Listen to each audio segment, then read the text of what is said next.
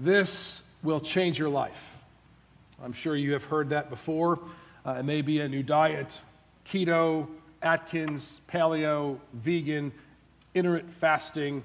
This will change your life. There may be a new workout, the 12-3-30, the Thigh Master, the Ab Roller, CrossFit. If you're a burn bro, then, it may even be a habit, right? Clear your inbox every morning. Have a date night once a week with your wife or husband. Don't sleep next to your phone, next to your bed. Sit in silence for 30 minutes every day. The implication, this will change your life, is that your life needs to change, and that it needs to change for the better. When something makes an impact in someone's life, they become natural evangelists to the thing that has helped them. So if your life was changed by keto, you're going to boast in keto. If your life was changed by removing gluten from your diet, you will boast in removing gluten. When something changes your life, you boast in it. We boast in what has changed us. We want to see results. We want to see a difference. And beloved, I want this for you. Every sermon I preach, I want it to make an impact. I want you to either change something in your life, your behavior, some thought pattern, how you view yourself or treat others, maybe a misunderstanding of who God is or what He has done for you, maybe some theological correction. Or I may just want you to continue believing in and trusting in what you've already believed in God's Word. But either way, I want the regular gathering of the saints here and the regular hearing and preaching of God's Word to change your life and to change it for the better. I want the Word to impact your life. Ideas have consequences. What we believe should impact how we live. It should make a difference. Since Romans began, Paul has been teaching how all have sinned and fallen short of the glory of God and are justified by His grace as a gift through the redemption that is in Jesus Christ. No one is justified by works of the law, but we are justified by faith in Christ. If we believe that, it should impact our daily lives. But how? How should the doctrine of justification by faith impact our lives? Lord willing, we'll spend the next few moments answering that very question. I believe there's three implications or three impacts we see here in the passage. Now, the first, justification by faith, excludes human boasting for everyone. Excludes human boasting for everyone. Paul makes a change in Romans 3:21. He turns from teaching on the wrath of God revealed from heaven against the unrighteousness of men to how one can be made righteous, or how God declares one righteous in Christ. Look at verse 22. He says, "The righteousness of God through faith in Jesus Christ for all who believe, for there is no distinction, for all have sinned and fallen short of the glory of God, and are justified by His grace as a gift, through the redemption that is in Christ Jesus, whom God put forward as a propitiation by His blood to be received by faith." We are all sinners and are only made right by God by faith in the gospel of Jesus Christ. Salvation is through faith in the life, death, and resurrection of Jesus Christ.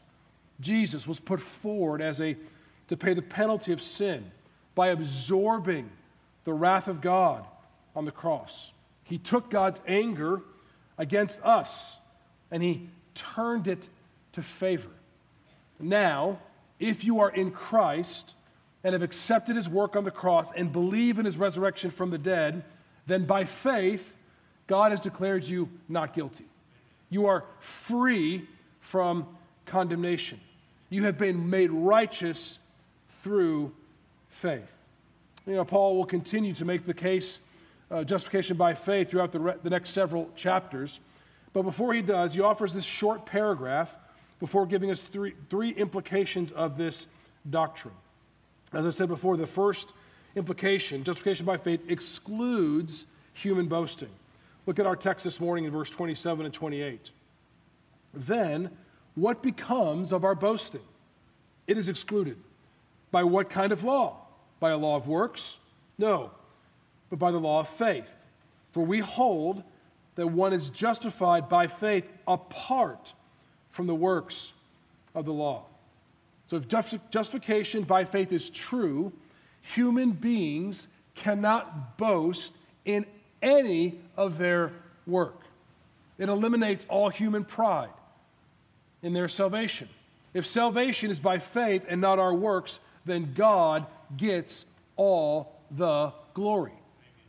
We bring nothing to salvation except the sin that made it necessary. Now Paul here is using a play on words. Law here means rule or principle.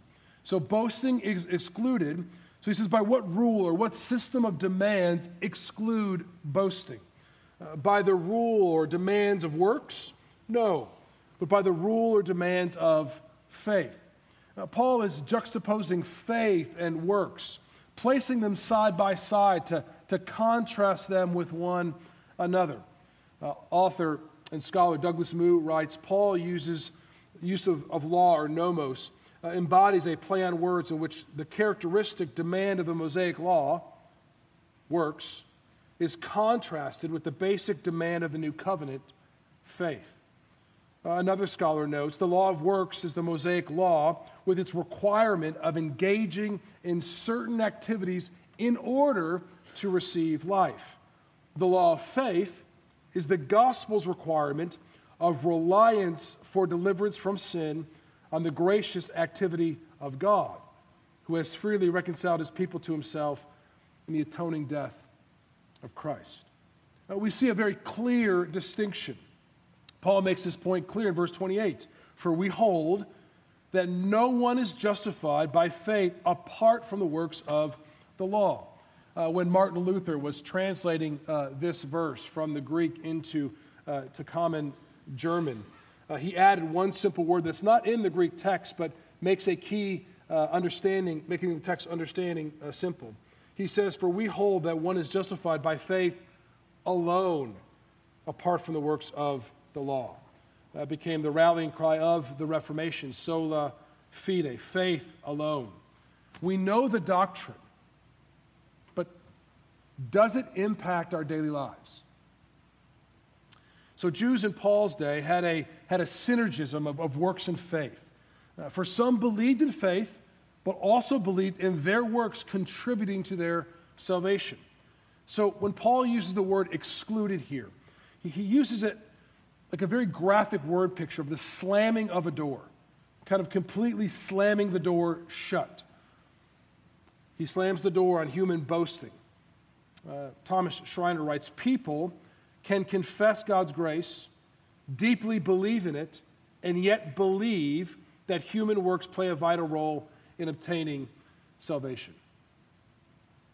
Have we slammed the door on our own boasting?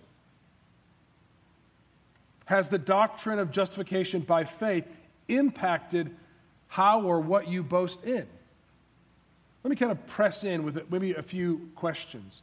I think a lot of times in our own life is that we claim a certain doctrine, justification by faith. We rejoice in it. We're happy to preach it.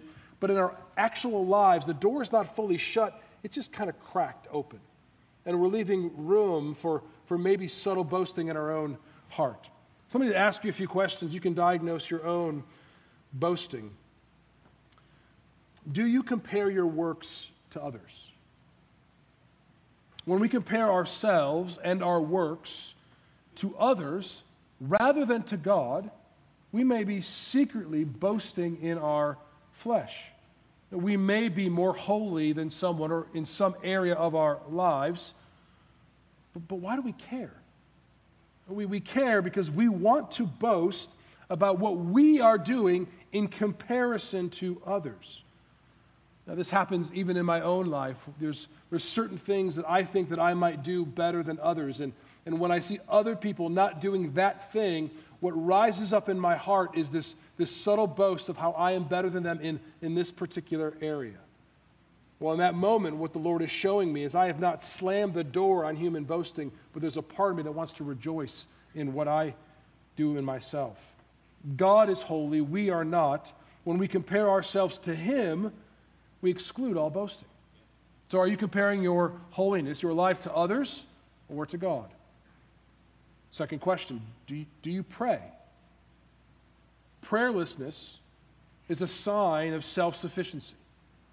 When we do not pray, we are telling God we do not need Him. We are acting in pride and depending upon ourselves.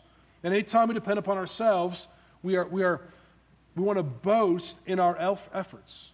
We do not, beloved, want to be self-sufficient. We want to be God-dependent.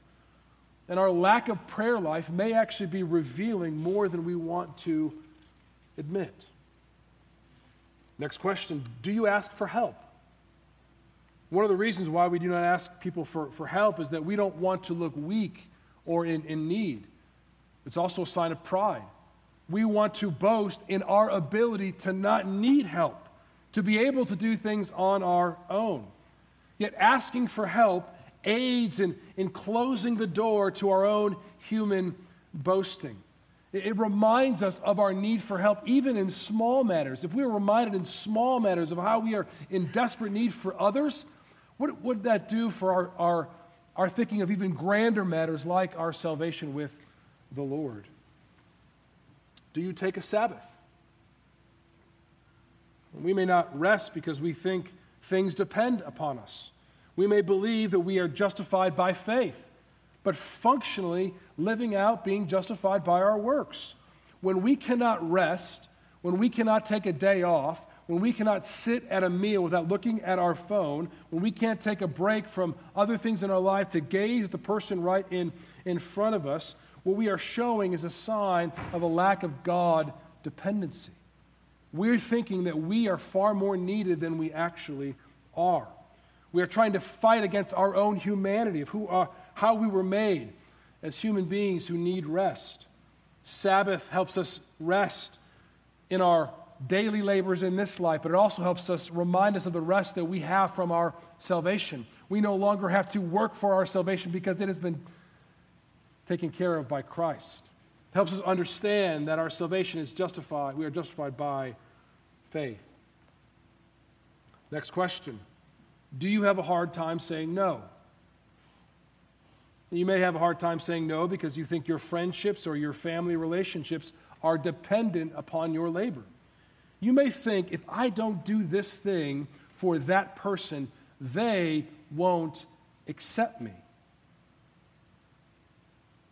If you do that with others, that may be a sign that you're actually doing that with the Lord. If I don't do this thing, then maybe the Lord may not accept me. Do you have a hard time coming to God after you sin? You may intellectually know that God loves you, but if you don't think that you will be accepted after you sin, you may not fully understand the gospel. You may think that you have to clean yourself up first before He will accept you. If that's the case, friends, you have not shut the door on your boasting. There's a part of you that says, I have to do these things in order to be accepted by God. And Paul says here, slam the door. Slam the door on your human boasting. Justification by faith is a tremendous doctrine. It frees us from so many things. The human heart is one of pride. And any place you see pride bubbling up in your heart, you need to apply justification by faith. You need to allow this doctrine to affect and influence everything in your life. Friends, it is freeing. It is so powerful when you get it. It will change your life.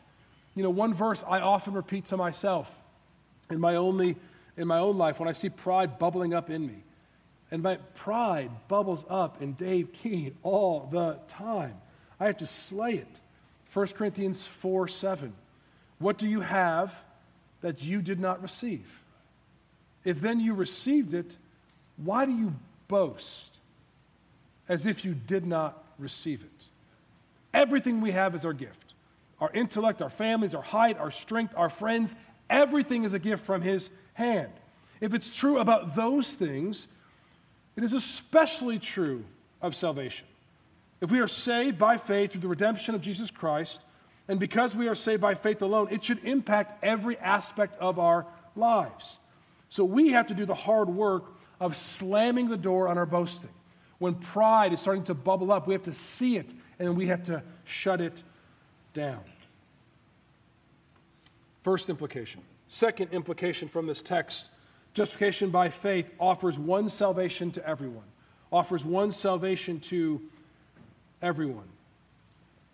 Paul moves quickly here on to the second implication, unity and salvation for all people. The Jews relied on their possession and their performance of the law as their hope for salvation.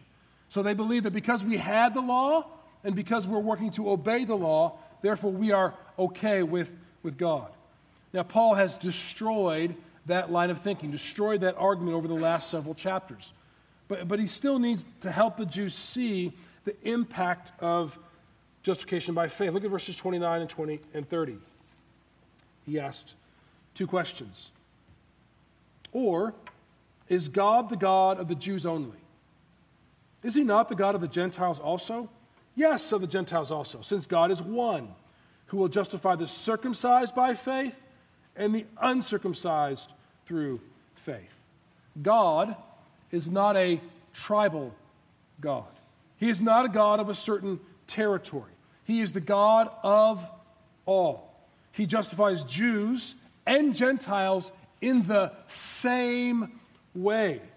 Those who have the law and those who don't have the law, those who have been circumcised, those who have not been circumcised, are both saved through faith in Christ. There is no distinction. All have sinned and all fall short of the glory of God and are justified by his grace as a gift through the redemption of Jesus Christ our Lord. God saves everyone the same way. So what does that mean for us? How should that affect our daily lives? Well, number one, first, all can be saved. All can be saved. If you're here and you're a non-Christian, can I just say thank you for being here? I know it's sometimes awkward and maybe difficult to come to a church gathering. If you may not fully believe them, we pray that you'd be welcomed here. I want you to know this morning that you can be saved the same way every other Christian has been saved in this gathering, by repenting of your sins and trusting in Jesus Christ as your Lord and Savior. It does not matter how many sins you have committed in your life. It does not matter how terrible those sins may have been. If you turn to Christ by faith, you will be justified.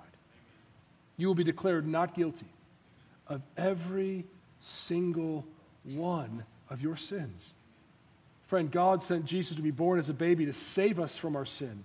He lived and died so all could be forgiven. He was raised from the dead to give us hope for eternal life. Friend, turn to Jesus and be justified by faith. If you want to know more, any one of our members would be happy to have that conversation with you. Friends, I'm not sure if you remember, just a few Wednesdays ago, there wasn't a lot of prayer requests, so I just said, church, let's just pray for those in our life that we want to see saved. And usually when we do a popcorn prayer on Wednesday night, usually it happens about 2 or 3 minutes, and then no one else wants to pray, and we kind of ends it. But that prayer time just wouldn't stop. Mothers and fathers, husbands and wives, children and grandchildren, we were just pleading that God would have mercy to save. You need to know this morning that God can save anyone. Anyone. As I look around, I know the people in your life who are not walking with Christ. I know those in your life who have drifted far from God, and I know the pain it has caused you. But you need to hear me this morning that if God can save the uncircumcised through faith and the circumcised through faith, he can save whoever is in your life that you are pleading for God in your heart by faith in him. The second thing we see here is that all Christians should share their faith. We see this as a connection. Justification by faith should empower us in our evangelism. Salvation of others does not depend on you or your ability to communicate or answer every question exactly right. Your job is merely to share the story, and then God does the rest. Salvation is by faith. God gives that faith. We share the story, and God brings new life. And we should share the gospel with everyone. Why? Because he saves everyone through faith. So this Christmas, I pray that you would make it a point to talk to those people in your life about Jesus, that you would overcome the fear of what you think may happen and just say, Jesus loves you. Jesus died on the cross for your sins, was dead and buried, and rose on the third day. And I would plead with you to repent of your sins and trust in him. Or maybe just ask, have you thought about Jesus? Would you come to church with me to hear this gospel? God saves. The gospel is the power of salvation for all who believe. So what's holding us back from sharing this gospel? 3, all Christians share the faith. They share the same faith. Jews and Gentiles had the same faith in the first century. This would be mind-boggling for Jews to believe. So much of the New Testament is trying to explain to the believing Jews that the Jews and the Gentiles are on the same playing field. If it was true then, how much more is it true now? We have the same faith as First ARP down the street. We have the same faith as Eastside Baptist Church 2 blocks up the road. The doctrine of justification by faith unites us. The most significant things about Park Baptist Church are not the things that make us different from other churches, but the things that make all true churches of Jesus Christ the same. Justification by faith. The same gospel is preached, the same gospel is sung, the same word is read and heard, the same ordinances happen. God is not divided, and therefore the people of God should not be divided. Number 4, all Christians then should work for harmony with one another. All Christians then should work for harmony with one another. Paul is helping the Romans see how justification by faith should impact how they relate to other people in the body of Christ. Now, we don't know this directly from the text of Scripture, so anytime that it's not directly in the text, you want to be a little bit more careful. But most scholars think because of how the Jews were kicked out of Rome around 49 AD by Claudius, and then came back, so they came back to Rome, we see this problem emerging, we can see this problem emerging in Rome. Jewish believers and Gentile believers trying to live together as one. The doctrine of justification by faith should impact our relationship with other Christians as it impacted the relationship of Jews and Gentiles believing in the first century. Has the doctrine of justification by faith impacted your relationships with people who are not exactly like you? We all have the same salvation. We all have no cause for boasting in ourselves. We should all be humble and rejoice with what we share with one another. We share Christ. We have this foundation of Christ together. And if we have the foundation of Christ together, it should be able to be built upon to build deeper relationships. Charles Spurgeon said, Satan hates Christian fellowship. It is his policy to keep Christians apart.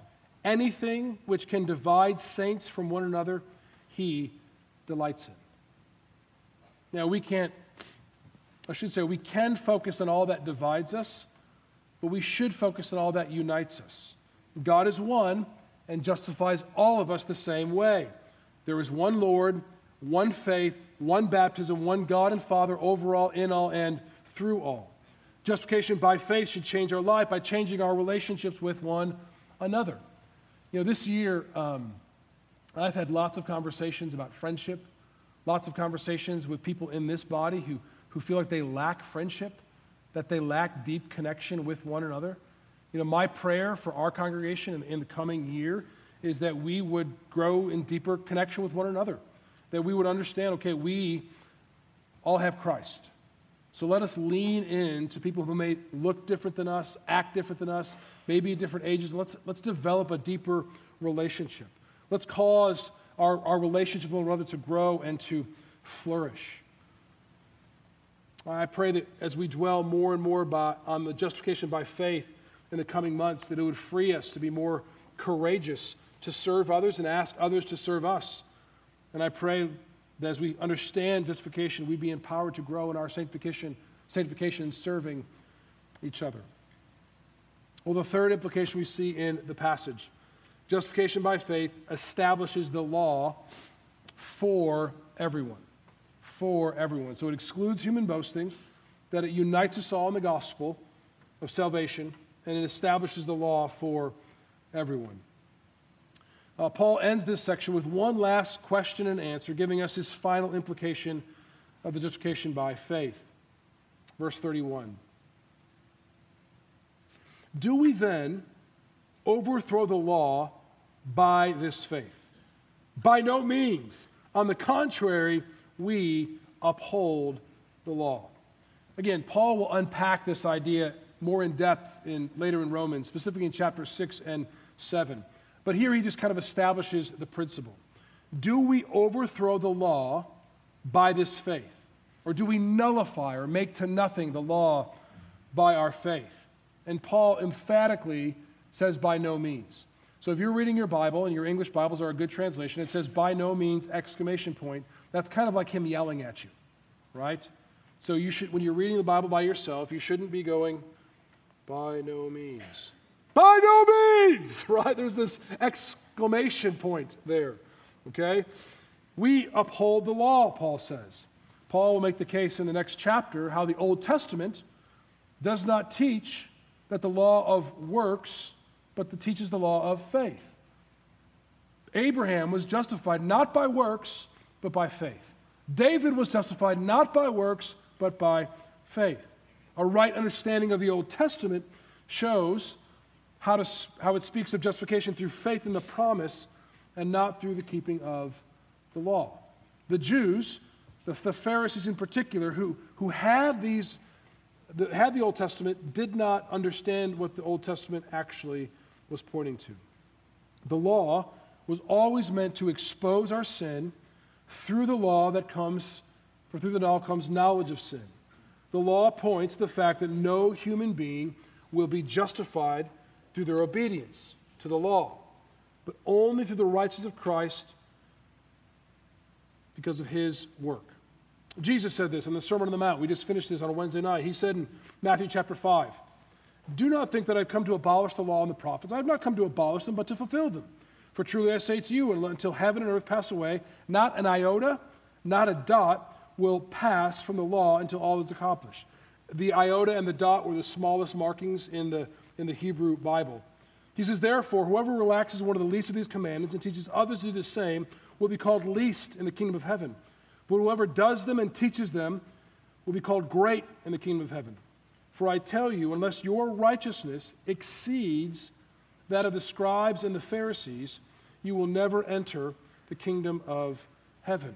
The righteousness of the scribes and the Pharisees was a self-righteousness. It was a righteousness where they were boasting in their outward works. And they're saying, look at all that I'm doing for the Lord, which makes me right with God.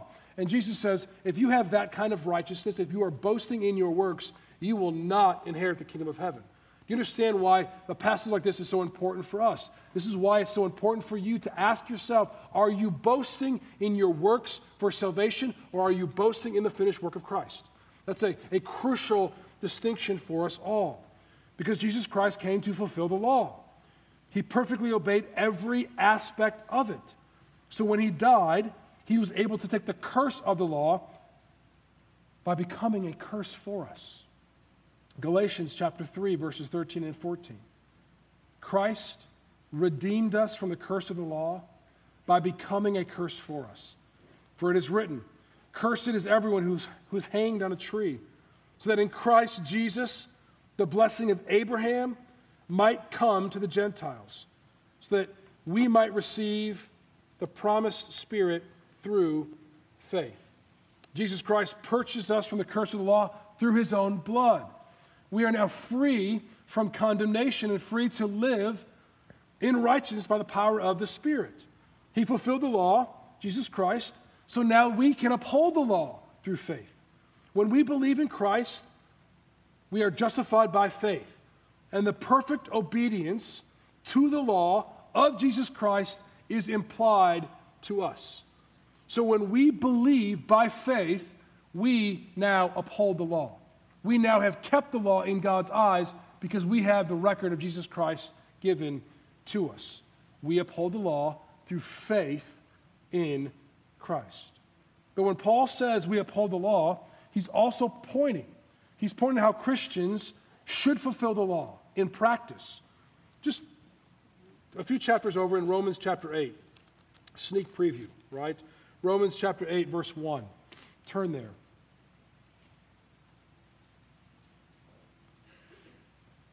He just teaches on this idea of being slaves to righteousness and this battle between sin and the law. And then he says this in chapter 8, verse 1.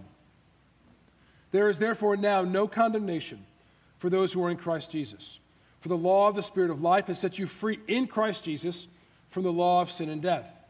For God has done what the law, weakened by the flesh, could not do, by sending his own Son in the likeness of sinful flesh, and for sin, he condemned sin in the flesh, in order that the righteous requirements of the law might be fulfilled in us, who walk not according to the flesh, but according to the Spirit.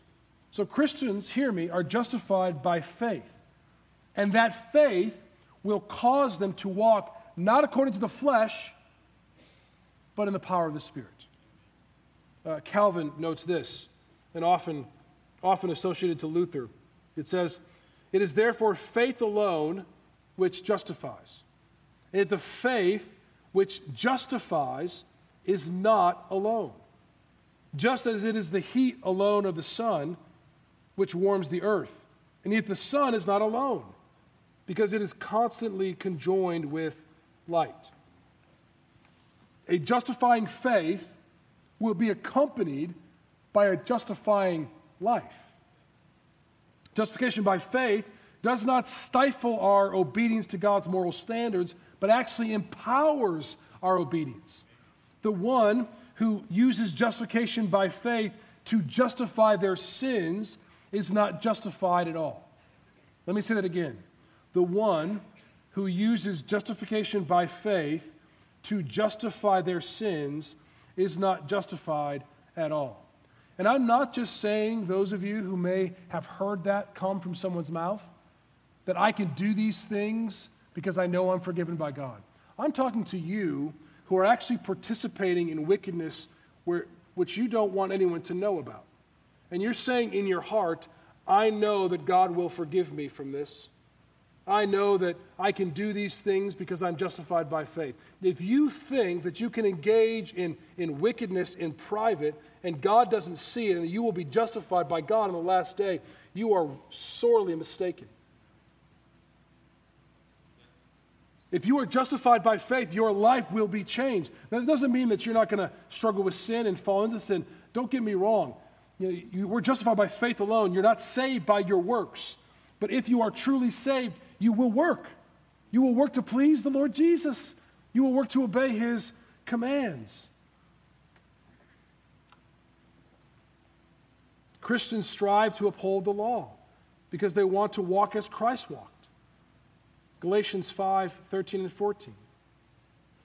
For you are called to freedom, brothers. Only do not use your freedom as an opportunity for the flesh. That's really what Paul is addressing here in Romans chapter 3, right? Just in seed form. He'll flesh it out in Romans 6. Those who say, listen, I am now free to live any which way I want because I'm justified by faith. All I have to do is I'm saved by faith. It doesn't matter what I do. Therefore, I can go sinning and do whatever I want. Paul's like, no. He says, we do not use your freedom as an opportunity for the flesh, but through love serve one another. For the whole law is fulfilled in one word. You shall love your neighbor as yourself. So are you applying our justification by faith in fulfilling the law of Christ? Have you crucified your passions and desires by faith? Or are you using your freedom as an opportunity for the flesh? Listen, we do serve others. We do love others. We do labor to obey the Lord's commands. But we do not labor in the same way under the law. We do not labor to earn favor with God or to obtain our salvation. We do not labor to boast about how we are able to obey the law. We do not labor for ourselves, but we labor in response for what God has done for us in Christ. We labor in the fruit of the Spirit. We labor in joy for the joy of Jesus Christ. So listen, friends, justification by faith should change our lives. It should eliminate our pride and it should grow us in humility. It should drive us to share the gospel with all.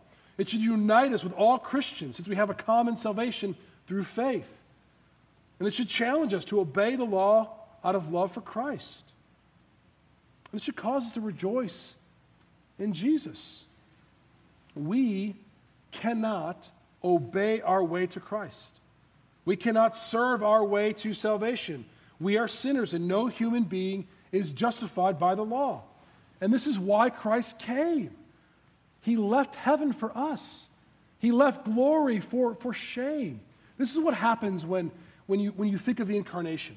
You need to think about Jesus Christ at the right hand of God. You need to think about him eternally in the presence of God. And all the glory in which he was surrounded by, he left to come down to us. Augustine of Hippo writes these words to help us meditate on this. Help our hearts think about what Christ has exchanged for us. The Word of the Father by whom all time was created was made flesh and born in time for us. He, without whose divine permission no day completes its course, wished to have one day set aside for his human birth. The maker of man became man, that he, the ruler of the stars, might be nourished at his mother's breast, that he, the bread, might hunger, that he, the fountain, might thirst, that he, the light, might sleep, that he, the way, might be wearied by the journey, by he, the truth, might be accused by false witnesses, that he, the judge of the living and the dead, might be brought to trial by a mortal judge, that he, justice, might be condemned by the unjust, that he, discipline, might be scourged with whips, that he, the cornerstone, might be rejected upon a cross, that he, courage, might be weakened, that he, the healer, might be wounded, that he, life, might die. To endure these for us, to free us unworthy creatures, he did this although he who submitted to such great evils for our sake had done no evil. And although we, who were the recipients of so much good at his hands, had done nothing to merit these benefits. Beloved, Jesus Christ came to us, unworthy creatures, to fulfill the law so we could be freed from it. He died so we could live. He was raised so we could be justified. Beloved, it is natural for us to boast about things, to promote things that have impacted and changed our lives. But what will you really spend your time boasting about?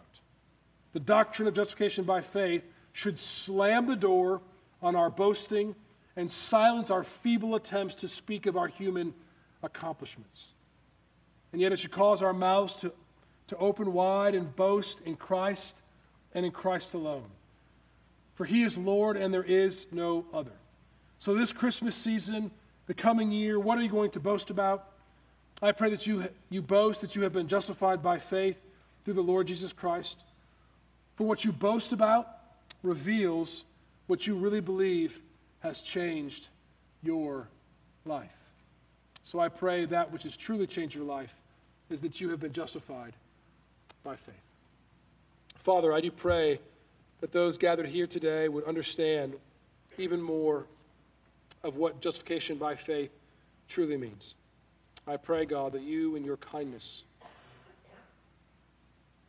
would help them, would help me see how we are cracking the door, leaving subtle ways to allow us to boast in our own accomplishments and our own works. We pray, God, that from this passage, you would help us slam the door on human boasting and help us rejoice even more that we are justified by faith through the redemption of Jesus Christ. In him and him alone. We pray in Jesus' name. Amen.